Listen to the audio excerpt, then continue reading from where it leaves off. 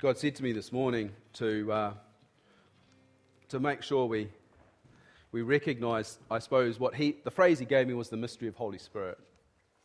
And God doesn't want to be put in a box. God shouldn't be put in a box, but often we try and put Him in a box so that we can understand Him.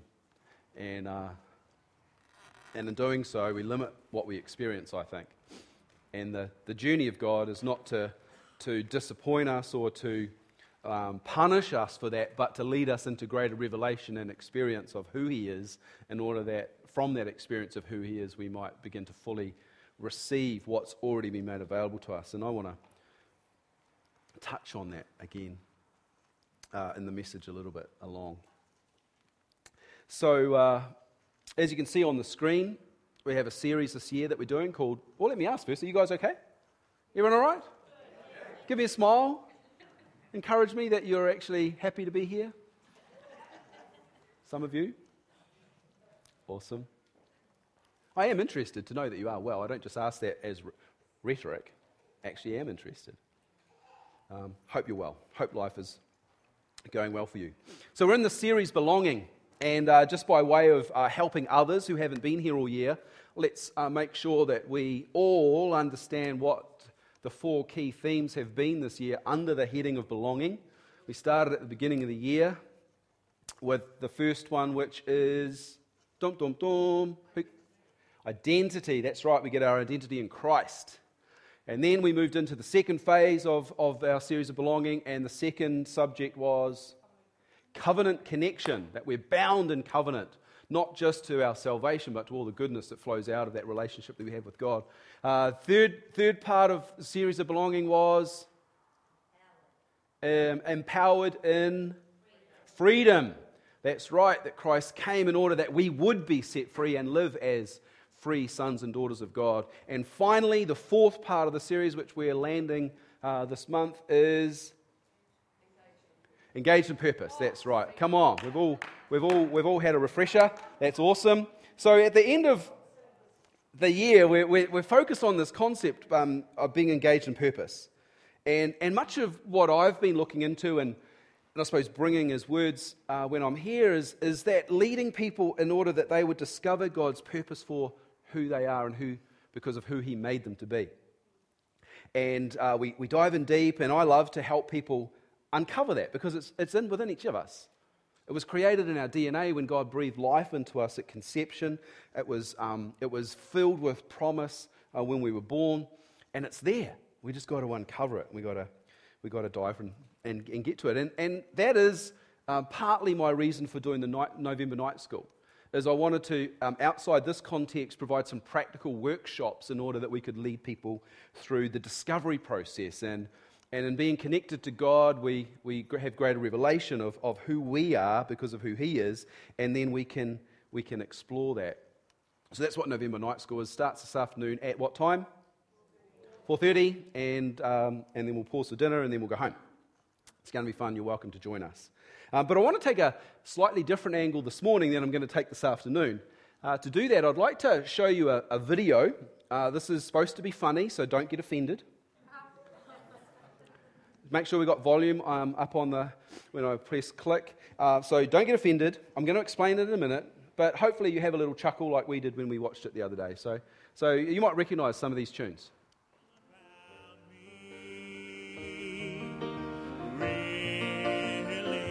It is all about you. Now the greatest collection of me worship ever assembled on one CD. It's all about now I lift my name on high. All 20 songs, all about you. This amazing collection is great to share with friends, if you have any. Everyone can join in the worship with you, for you, and about you, because you are unique, and you love you. There is none like me. No one else. All this for only $19.95. Operators are standing by to serve you. And I am why I sing, and I am why I live. If you order now, you'll also receive a second CD of Yuletide favorites. So, I do have a reason for showing that to you. I'm not jibbing at our musicians or our band. We work hard to make sure it's not about performance, it's about worship. I'm not taking a swipe at those songs because those tunes I recognise. I remember my mum walking around the house singing them, standing in the kitchen chopping vegetables, singing those songs. Those tunes with different words are very familiar to me. So what would be my point in showing that video? What do you think I'm doing? Apart from trying to have fun. That it might not be about us. Perhaps. Sorry if that's a shock. We'll find out when we get into the message. Is there anything else that I might be doing in that? Showing how far we've degraded ourselves. We might, show how far we've come from what we should be to where we are today. Absolutely, yeah. So we're on a slope, and society, you're not surprised by that, are you? No, that's right. We see that. Okay. There is, as Stu says, there's a growing epidemic that you might see. I certainly see it. I'm guilty of it. There's a tension that as human nature we might slide down this slippery slope, and it's called narcissism. So what that is, for explanation, is self-absorbed, self-interested, self-obsessed, or self-focused. What does it look like? Selfies? Storylines? Followers? It's about likes. It's about comments. It's about shares. It's about feedback. I mean, don't tell me you don't check your latest post to see if you got likes, for those of you on social media. Perhaps you go one step further and you might check who it was that actually liked it.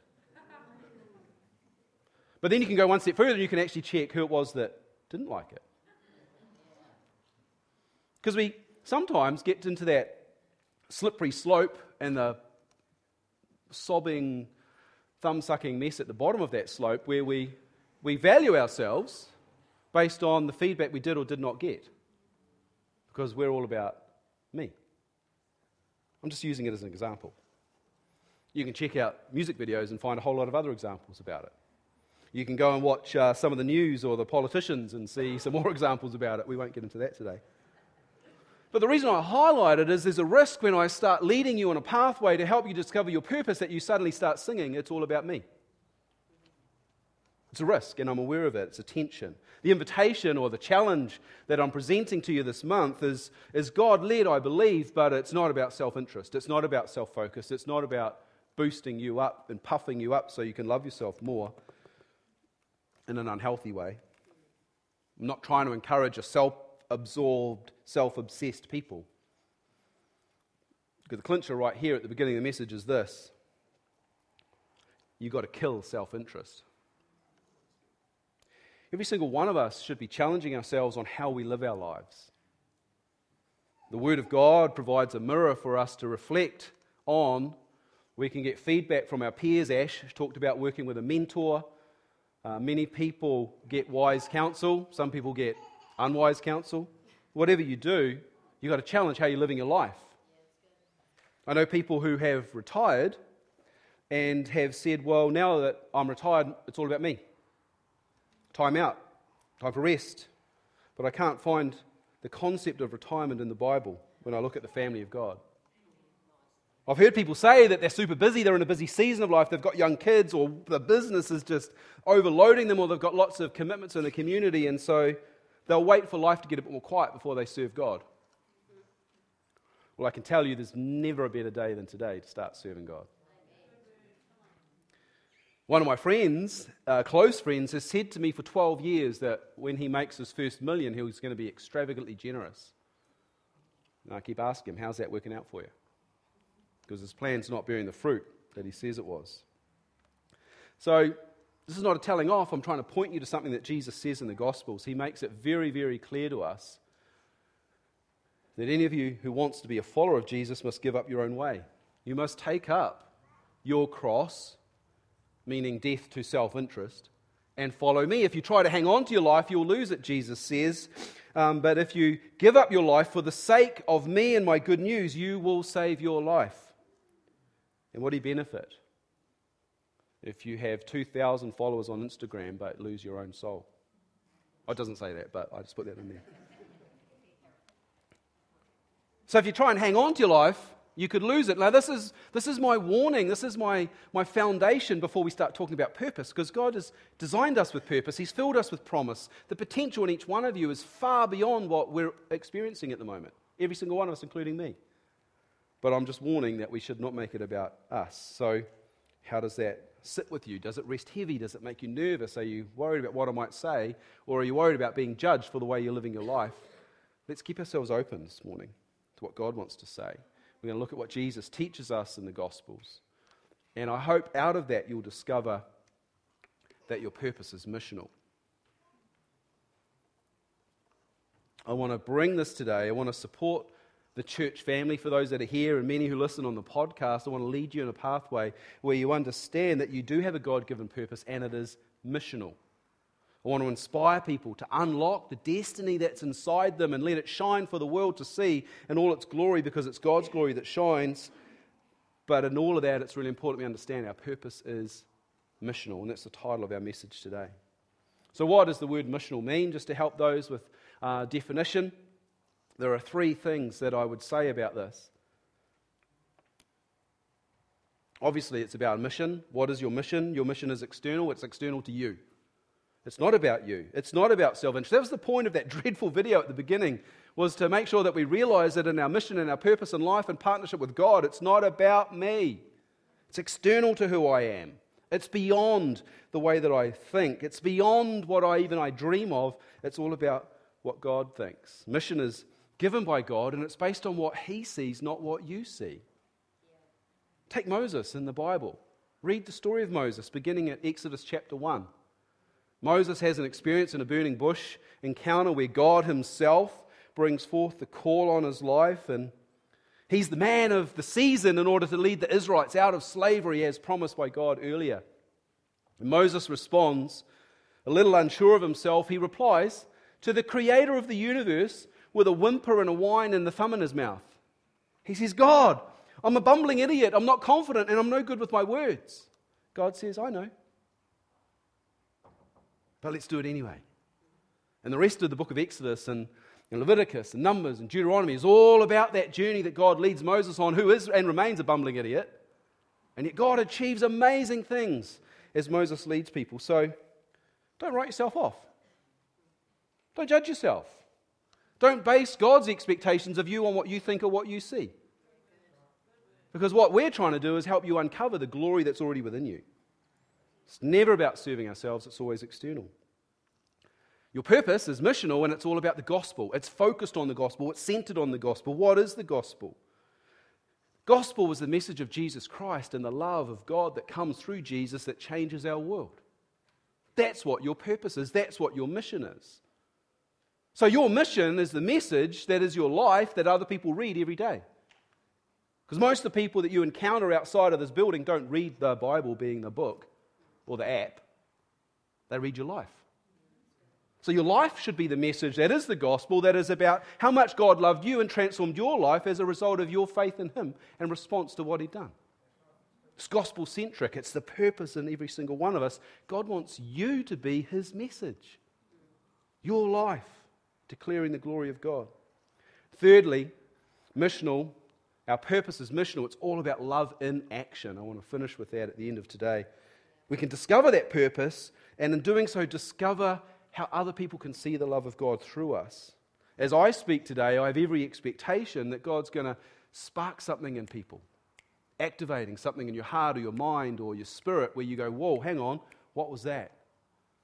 Someone in our church has a testimony of that. She's not here today, but she came and spent time with me and said, look, the message that you spoke on X, Y, Z, it doesn't matter what the message was, but in the midst of it, God arrested her heart, began to open her eyes to how what she did could actually make a difference in people's life, and she just wept as she told me how much God had blessed her in the process of showing her what she could bring to serve people in the community.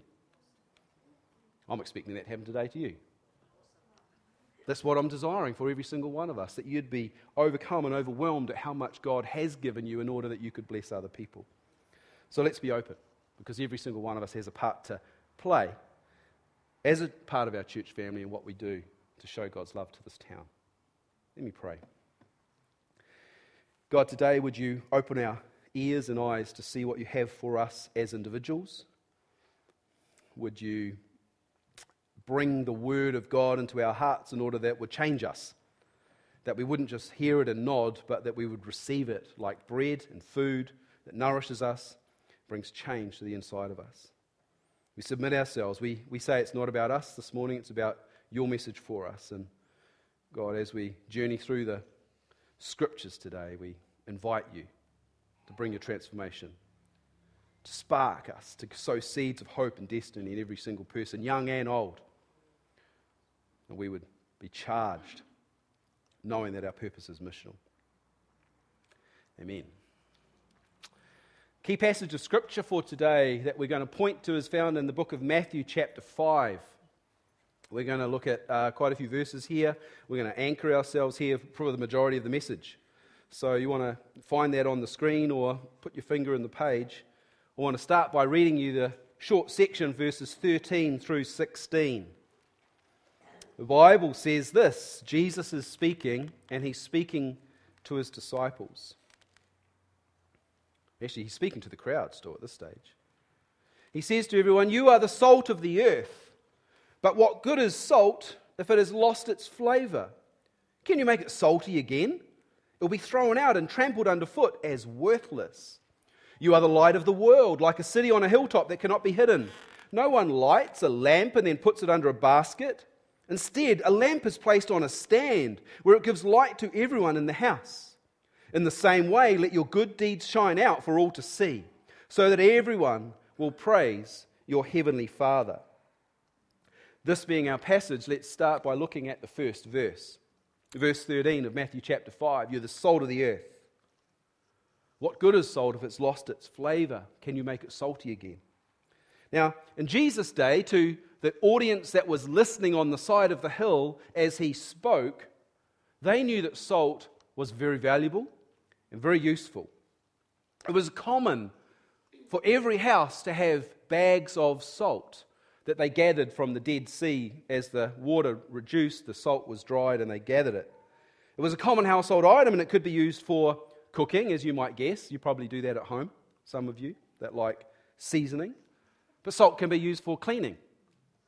Salt can be used for personal health. Salt can be used for fertilizer in the ground.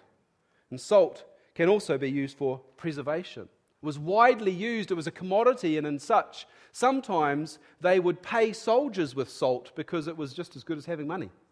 There's so many different ways they could use it.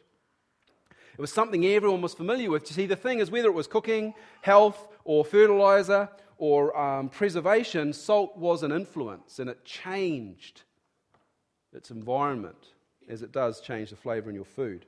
So Jesus says to you, as he says to his audience here, "You're the salt of the earth." And that translation means that you're the salt of the earth, the world we live in, instead of the heavens.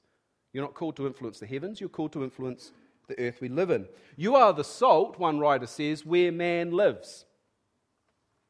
This means you are the influence. You're called to be the influence where mankind inhabits the earth. That's what Jesus is saying to us. But then he says this, he's asking this rather sharp and pointed question. He says, what good is salt if it has lost its flavour? And the meaning in this phrase is not just about food. Although Jesus is playing on a common understanding of salt, and we read it and go, oh, well, we could not have flavour. Well, actually, it's way different than that.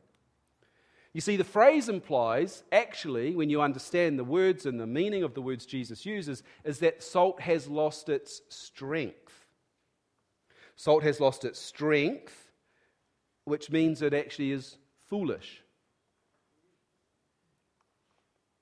Now, the root meaning of this word comes from the Greek word which means to make dull. So when salt loses its strength, it becomes dull, which decreases its influence, which means it becomes useless. May as well throw it out. So when you are not active, when you are not an influence, because you are hidden, you become dull. And then you become useless. So just as there are many ways that salt can be used, there are also many ways that you can be used. Many different purposes in the kingdom of God and many different purposes in the body as we learn in other scriptures. There's plenty of uses for salt, but I just want to look at one of them today, and that is this: salt. Salt is a preservative. So salt was used to keep food from going rotten. You see, when they went to the supermarket, oh, that's right, they didn't have supermarkets. When they went to the market to buy the fish for their family, they would have to take it home. But they don't have a refrigerator, do they? Because they've got no electricity. They haven't worked out how to keep food cold, but they don't want to keep their food rotten. They want to keep it safe, so they preserve it by packing it in salt. One of the key uses. And so when we go fishing off the coast in my friend's boat, he takes a whole heap of salt ice in the chili bin. And it preserves. You would do the same, Sharon, when you go fishing and catch all those wonderful snapper you never give me. Here's the point. Salt prevents decay. So what does that mean for us? You, me. We are the salt. We're called to prevent decay. Now you'll notice from the picture there with the fish and the salt is that the fish has got to be in contact with the salt, and the salt has to be in contact with the fish in order for the salt to influence it. You can't leave the salt ice in a plastic bag and hope that your fish doesn't get rotten. It's got to be in contact. Now, in the same way, you've got to be connected with the world in order that you can bring the influence of the kingdom of God into the world. That's why we can't be hidden. If we're hidden, we lose our strength. If we lose our strength, we become dull. If we become dull, we become useless. We've got to be in contact. You've got to remain salty. You've got to, and that's not salty like teenagers, that's different. You've got to be connected to God in a personal relationship. You've got to be engaged. All right? And you've got to be in contact. So you can't be hidden, you can't be dull, you can't be without influence. Jesus is saying we are the salt. Our mission is to prevent decay. And you have to look at the world, you see there's plenty of decay. We won't get into that. Let's look at a couple more verses. We've got a bit to do. Matthew chapter 5, verse 14 and 15, Jesus continues and says, hey, you're the light of the world. Like a city on a hilltop that can't be hidden. No one lights a lamp and then puts it under a basket and hides it. Instead, the lamp is placed on a stand where it can bring light to the whole house. You remember, in the days of Jesus, these people lived in these mud brick houses that were just one big room. Little stable at the end where they kept the animals out of the weather and the sun. But one big room, so you could put your lamp up on the stand in the center of the room and it casts light to the whole house. There's no like 7-room house with a dining area and a separate room for the kids, man. We're all in one big room together. That's how they lived in those days. So when Jesus talks about light in a house, everyone goes, oh yeah, we know what that is. Because they didn't have a TV, remember? So there's no artificial light coming from devices or TV screens. It's a candle or a lamp, lantern with oil. And then he says this, he says, you're the light of the world. What does he mean by that? Well, as I looked into it, it became more and more obvious to me the more I researched it, was that there was one single meaning he had to the fact that he would say you are light. And by light, he means the light that comes from the presence of God. You read the scriptures and study the encounters people have with God, you see it's just this bright light. There's this radiant glory that comes from God himself that we share in. Angelic visitations in the Bible. I can't say that I've had one, but I read about them here, and I read books from others who have. Bright light comes into the room as someone from the throne room of God enters the physical presence. Countenance of Jesus as a man on a hilltop changed. Why? Presence of God displayed his heaven reality to the 3 friends that were there, and he was different. He was transfigured, the word the Bible uses. Well, let me encourage you and say this: you carry the same light because you carry the Spirit of Jesus. We just wear clothes, hide it a bit. Keep your clothes on, by the way. But you are the light of the world. You are called to be the light of the world, and there's a definition here when he talks about the world. Because he doesn't say you're the light of the church, he doesn't say you're the light of the family, you're the light that sits inside a lamp. He says you're the light of the world. And one writer says it this way, he says, we are the light among the ungodly multitude. We are the light amongst the mass of mankind who is alienated from God and therefore hostile towards Him. We are the light of God. So what does light do? Well, look at this. Light prevents darkness. So think about your house, and you've got the light on in your living area, and it's night time. Right? Say it's 10 o'clock at night. You've got lights on in the house, it's nice, easy to see everything, what's happening. And when you open the door to the outside, does darkness rush in? Does it get dark in your lounge? No. Of course not. Because darkness doesn't overcome light, light overcomes darkness. So when you open the door, the light floods out of the door into the darkness. It makes it light outside. Jesus is saying that we are the light that removes the darkness. We're called by God to shine His light to those who are alienated or disconnected from Him. We're the light of the world in a dark place. So we've got to be connected to the source of the light to keep our light shining bright. That goes without saying. But we've got to be in a place where we can influence the darkness around us. It means we've got to be prepared. We've got to remain strong so that we're not worn out or depleted. We're not separated. We're not isolated. We've got to retain our brightness. And the honest truth is, in this church, that's why we do November night school. It's why we do School of the Spirit discipleship classes monthly.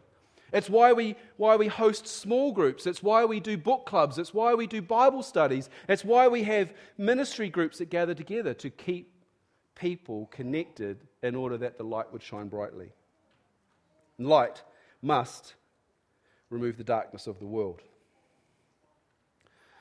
So Jesus invites us. No, Jesus calls us, He challenges us, He draws us to be the salt and light of the world. We're called to prevent decay, and we're called to remove darkness. Our purpose is missional. We are the message. So before I move on, I just want to say this, because I hear what, I don't actually have this supernatural talent, so I'm just talking rhetorically, but I hear what you're thinking. Sometimes I hear what you're thinking, Ashley. I do. But that's okay. We'll talk about that later. But I hear some of you going, oh, maybe you, but not me. Maybe I'm not good enough. Maybe I'm not ready yet. Maybe I'm not prepared. Maybe I'm like Moses.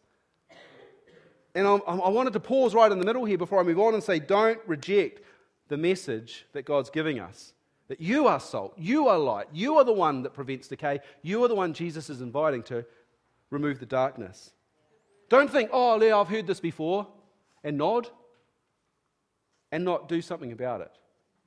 Don't do a Moses, make excuses. Because what I want to show you next is I want to bring you into the context of what Jesus just taught us. And when I show you the context, it's going to mean you've got a whole lot more confidence. So it's okay to have that. Thank you for your participation, Holly. Holly loves what I'm saying. You could all agree with me from time to time like she does. That would be really encouraging. Thank you very much. Thank you, Holly. I'll buy you a Christmas present. Christmas present for you too. There's a foundation we've got to understand, because if you don't get the next part, you miss the whole point of this.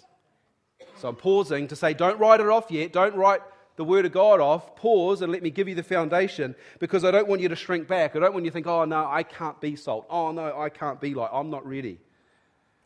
Someone else can do it instead of me. No, that's not what I want you thinking.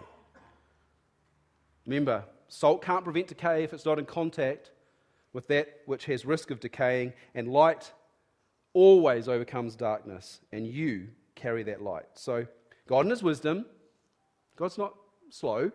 You'd agree with that? Yep. God in His wisdom has chosen you and me, and everyone look around you. Everyone look. Yep. We. Everyone's nervous. No, don't look. Might pick me for something. I'll pick you for something anyway, whether you look at me or not. We've all been chosen. So let's look at the context. Let's look at the beginning of Matthew chapter 5, because this is the context for when Jesus says you're salt and light.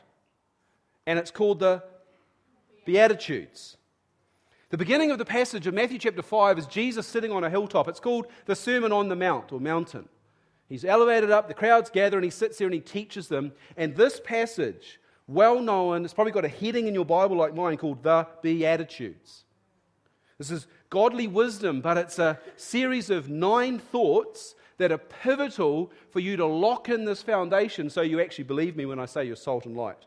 More importantly, I don't care about whether you believe me or not. I want you to believe what Jesus says about you. Because sometimes you write yourself off because you don't believe what God says. So the first one, Matthew chapter 5, verse 3. Blessed are the poor in spirit, for theirs is the kingdom of heaven. Blessed are the poor in spirit, for theirs is the kingdom of heaven. You may have heard this once, twice, 10 times, I'm not sure.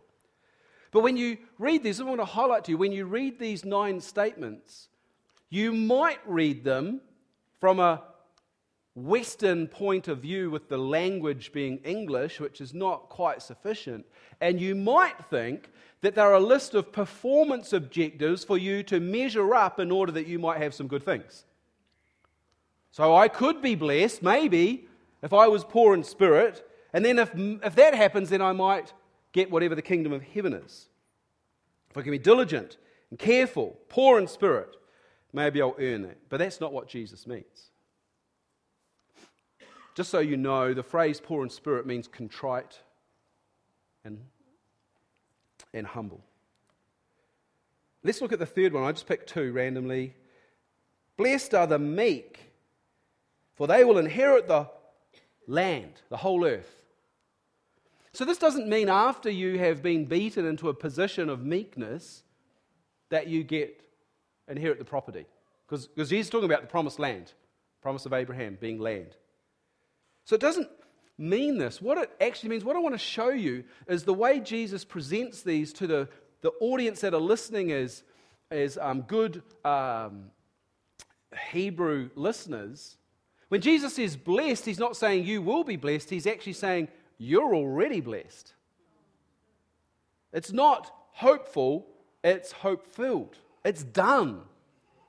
The language, the word, I don't want to go into the root meaning of all the blah, blah, blah, but I just want you to trust me when I say the scholars tell us that this word blessed means not you might be, it is you have been. That's a good word. You should say amen to that. Jesus is saying you're already blessed because you've been given kingdom qualities you don't have to strive for. And the 9 Beatitudes are 9 kingdom qualities that have been made available to us. The thing with the kingdom of God is we just get to choose whether we live with them or not. Because the way you choose to live doesn't change what he's already done. Blessed are the poor in spirit, for theirs is the kingdom of heaven. The blessings are ours to appreciate because God has done it for us. Let's compare. Let's think about your salvation.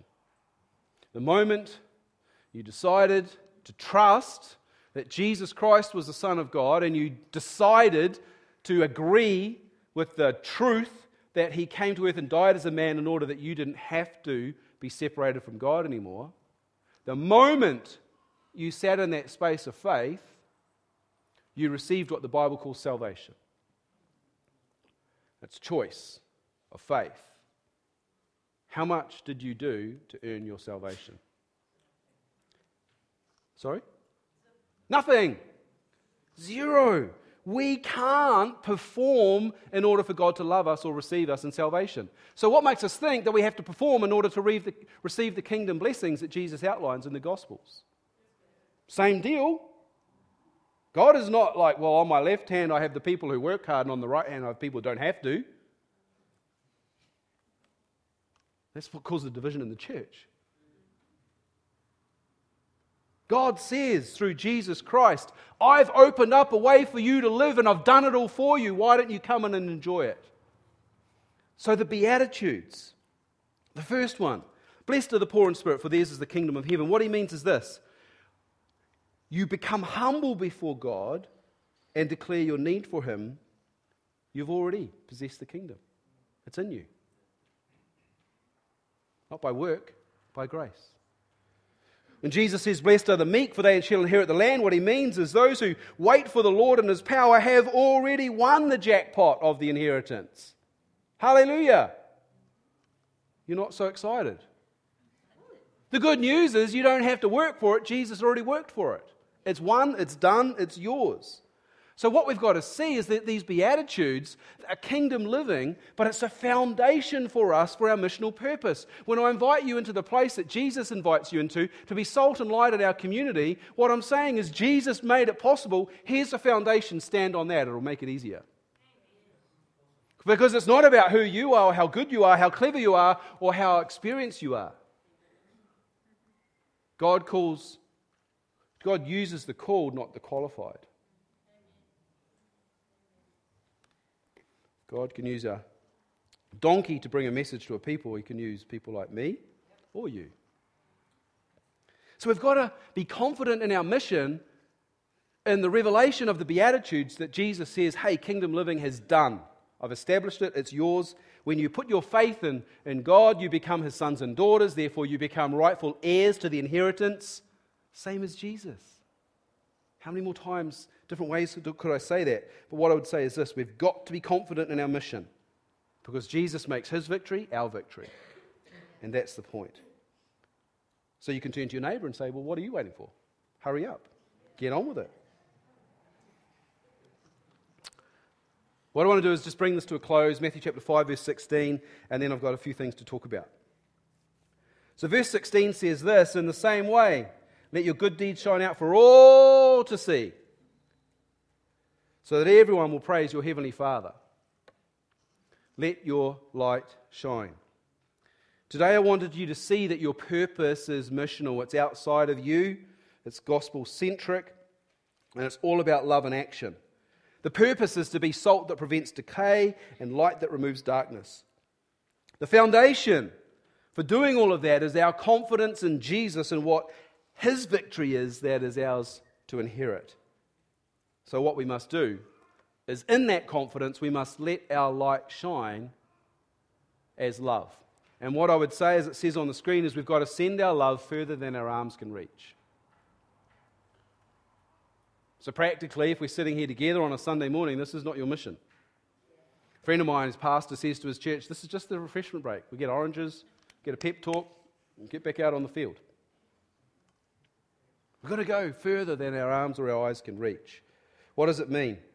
Well, on November night school, I'm going to be teaching people how to discover their God-given purpose to be effective for God's kingdom in the place of influence they're called to. So if you're a teacher, you're called to be God's salt and light in the school, in the community of families that you serve. If you're a business owner, you've got clients who need to hear about the love and power of Jesus Christ, the way you conduct your business and the way you interact with them. If you're a parent involved in the community, then you're called to be the influence that brings God's healing and love to families that you encounter. Building sites, community groups, sports clubs, factories, schools. We're all called to be salt and light. And so that's the purpose of the night school, is really to unlock that in an individual way and get people on a pathway. So what we've got to do is gather together to get our strength together, but we've got to send our love further than our arms can reach. And what I love about this church, established well before I got here, and I hope it gets established well beyond my tenure here, and that is this, that we are a church that is mission-focused. I don't want that to change one bit. In fact, what I'd really like to see is I'd like to see it strengthened. That we would send our love further than our arms can reach. So we've been actively involved these last few years with an orphanage in India. Here's a selfie with some of the kids. There's Phil in the corner, grinning. We were there a wee while ago. Ryan, you were there with us that day. And we had a whole bunch of fun with the kids, but the point is not to have fun. The point is to tell them about Jesus. The kids in this orphanage in India have been rescued out of horrid situations. There's many of them that have gone through the orphanage. Some are now graduated, working on their own. Others are still there, fully dependent on the support we provide so that they can have clothing and food and schooling to educate themselves in order that they would be lifted out of poverty and not have to go back to the horrific positions that they were saved out of, rescued out of. But what's most important about this location is that these kids get the message that Jesus loves them, and they get discipled in that truth, so they live in their workplace as salt and light. So as a church, we want to continue to invest in the work we're doing in India. As we set our budget for our missions program for 2018, we want to make sure we're strengthening the work that we do in India. Now, the pastor's over there, Phil's not here today, but he'll tell you they've got a vision the size of Texas. Well, actually the size of India. It's massive, and we're sitting down going, how the heck do we help them get 500 acres and all the other things that they want to do that God's given them as a dream? But you know what? We can just do our part. We can believe and partner with God, and He'll do His part. It's a massive vision. But I tell you what, it's bigger than just me pedaling my bike or emailing them encouragement. It takes all of us. Some will need to go and do the encouraging over there. Some will need to support that and fund that from here. Some will just need to continue to the financial support that keeps the ministry running. We're also partners with Hope Village. This is a photo of the kids in Hope Village from when we were there in July. We took a group of young people plus me. Went to Hope Village and we spent time with them. Now, what I love about this environment is these kids get adopted into Hope Village. They get educated, they get loved, and they get taught about the love of Jesus Christ. 62 of them currently on site. I've told you many stories about this before, but what I'd encourage you to do is track down Hope Village on Facebook. Like their page, browse their photos, see the videos. You'll see there's a team there now from Australia, and they're playing games, and they had a massive water fight 2 days ago, and they just posted up videos of all the kids running around with water balloons, having a huge amount of fun with a whole bunch of people that went to tell them that Jesus loves them. This is not new news to them. But every time I go, they run up to me, they recognize me now, they hug me, they say, we're so glad to see you. And that's about as much as they can say in English. But my point is this, they know that this church, North End Church, loves them. They know that North End Church is supporting them, among many other churches. We send money every year to provide food and clothing and hygiene and schooling for some of these kids. We're one of many partners that do that.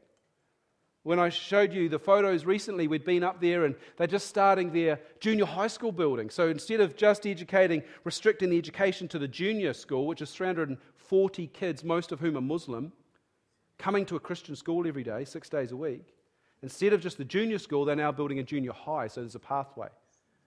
Because the local people know that education is a pathway out of poverty. We're partners with that.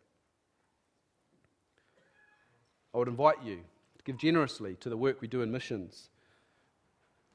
Maybe save your money as well alongside that, or sponsor someone to go. Your life will always be richer because of the sacrifice. Here's the kids doing activities with some of ours and some others from Australia, but they just love spending time with people.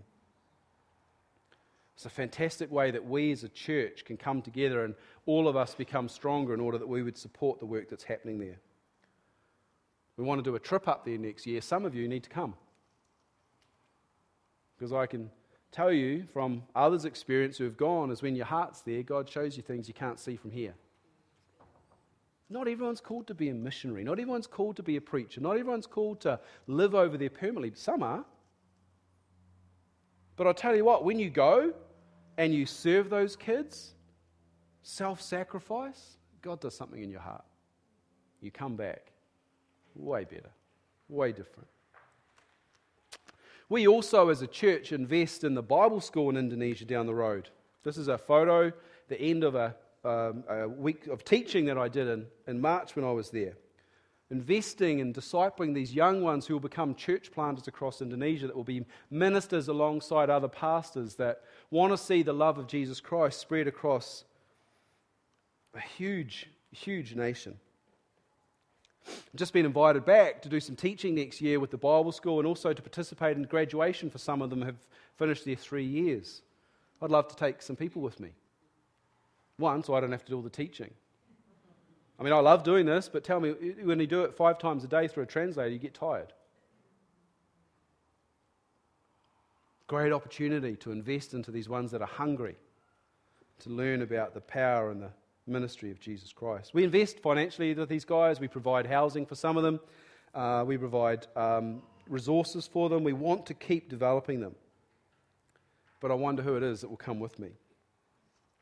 In addition to that, when Phil and I were there in October, we made a few observations around the resources that aren't available to train people to get them out of poverty. So Bible school is one thing. We're going to invest in that. We're building a structure for a ministry school here that will be international. We'll be discipling students here, but we want to disciple students there as well. So we're working on some plans with that. You watch the space for that. But in addition to that, Phil and I sat down one day over a really bad cup of coffee in Indonesia, And we said, what if we could train some of these ones to work practically to own a business so that they could lift their family out of poverty by earning money? What if we went and we trained them? What if we sat down with them and taught them practical skills? What if we helped families to establish, a financial pathway in order that they wouldn't have to scrape and live in poverty?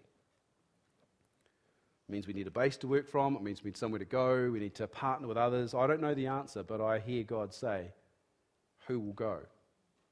I'm saying, pick me. So I'd love for you to partner with us in that vision. It's much bigger than just us here. It's much bigger.